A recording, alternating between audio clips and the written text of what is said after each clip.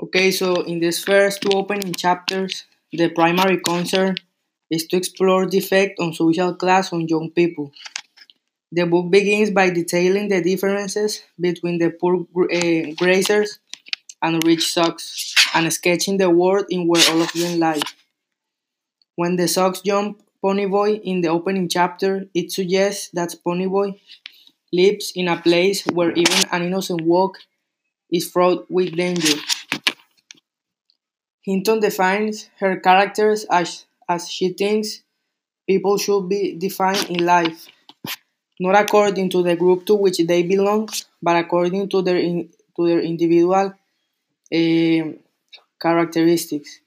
Hinton shows the constant conflict between the Grazers and the Sox, but she also shows that the two groups are not as different as they initially appear.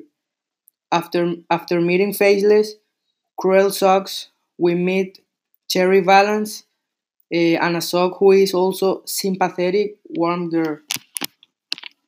Finally, Ponyboy's and Cherry discussion reveals that despite different methods of coping, both dogs and grazers must deal with difficulties. The conversation between Cherry and Ponyboy exemplifies the rare civil negotiation that would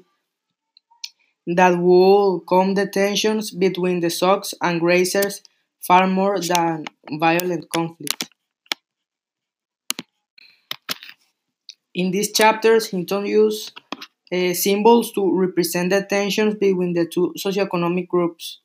The Sox Blue Mustang symbolizes their class and power, since a grazer could never afford such a tough car.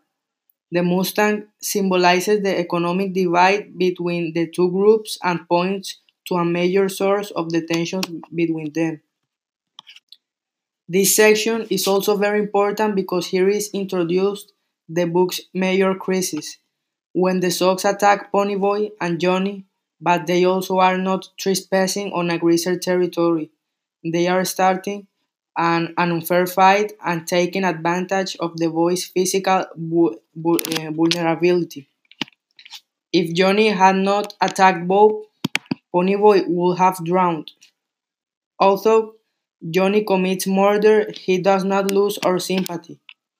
Hinton portrays him not as a killer but as a defender of his friend's life and a victim of tragic circumstance.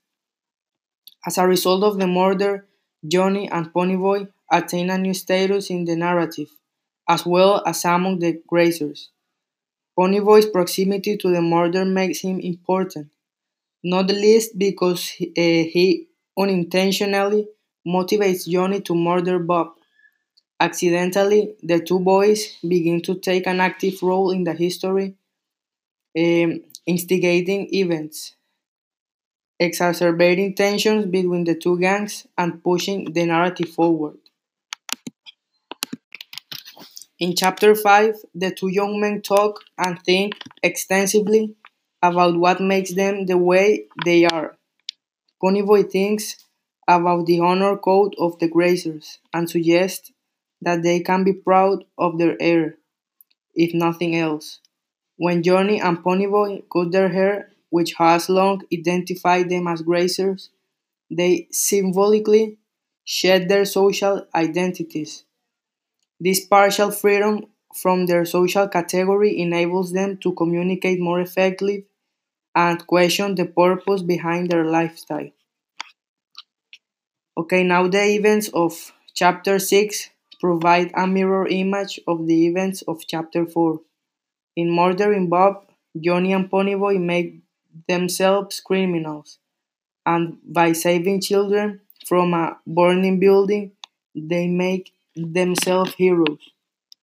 When the two boys um, dissolve Dolly and run into the burning church, they further establish their agency and cement their independence from the older grazers.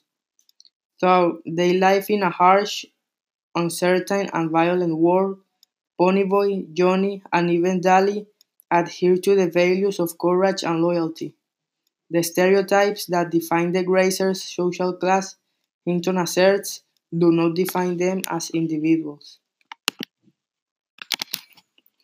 Family becomes increasingly important in the second half of the book, both as the biological Curtis family and the makeshift Grazer family. Events begin to threaten the Curtis cohesion since a good chance exists that State will take Ponyboy from his brothers and put him on a boys' home. This threat is especially heart-rending for the brothers because Ponyboy is finally learning to appreciate Derry. It becomes important to Ponyboy to stay with his brothers as a matter of greater pride. Ironically, the closer Johnny comes to death, the more participates in his own life and considers his individual desires. He has long been involved with the Grazers and led his life according to their principles, including disliking the Sox. Like a member of any group, however, Johnny needs an identity that is not wholly confined by the group to which he belongs. Being close to death affords Johnny a new perspective on life, one that is different from that other Grazers. He realizes not only that violence is futile, but also, more important, that it doesn't have to make up his whole identity. In this section, we can conclude that Ponyboy realizes that natural cycles, specifically life and death, apply to members of all social groups. This emphasis and connection occurs just as the characters are preparing for the rumble, their moment of sharpest division. The events of these chapters mark the culmination of Ponyboy's trauma. Constant disaster has kept Ponyboy from feeling pain. Over the course of a few days, Ponyboy almost drowns, learns that his friend has committed murder, runs away and hides, saves children from a burning church, and learns that the state may take him away from his brothers. However, the emotions that surround these events have been pushed to the side by the constant onslaught of new trauma and Ponyboy's worries about Johnny and the Grazer Sock Rumble. Ponyboy's hospitalization suggests that the string of disasters has ended and that a period of reflection can finally begin. The events of these chapters mark the culmination of Ponyboy's trauma. Constant disaster has kept Ponyboy from feeling pain. Over the course of a few days, Ponyboy almost drowns, learns that his friend has committed murder, runs away and hides, saves children from a burning church, and learns that the state may take him away from his brothers.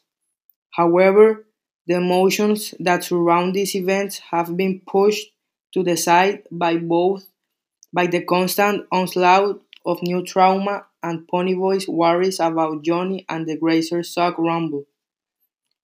Ponyboy's hospitalization suggests that the string of disasters has ended and that a period of reflection can finally begin.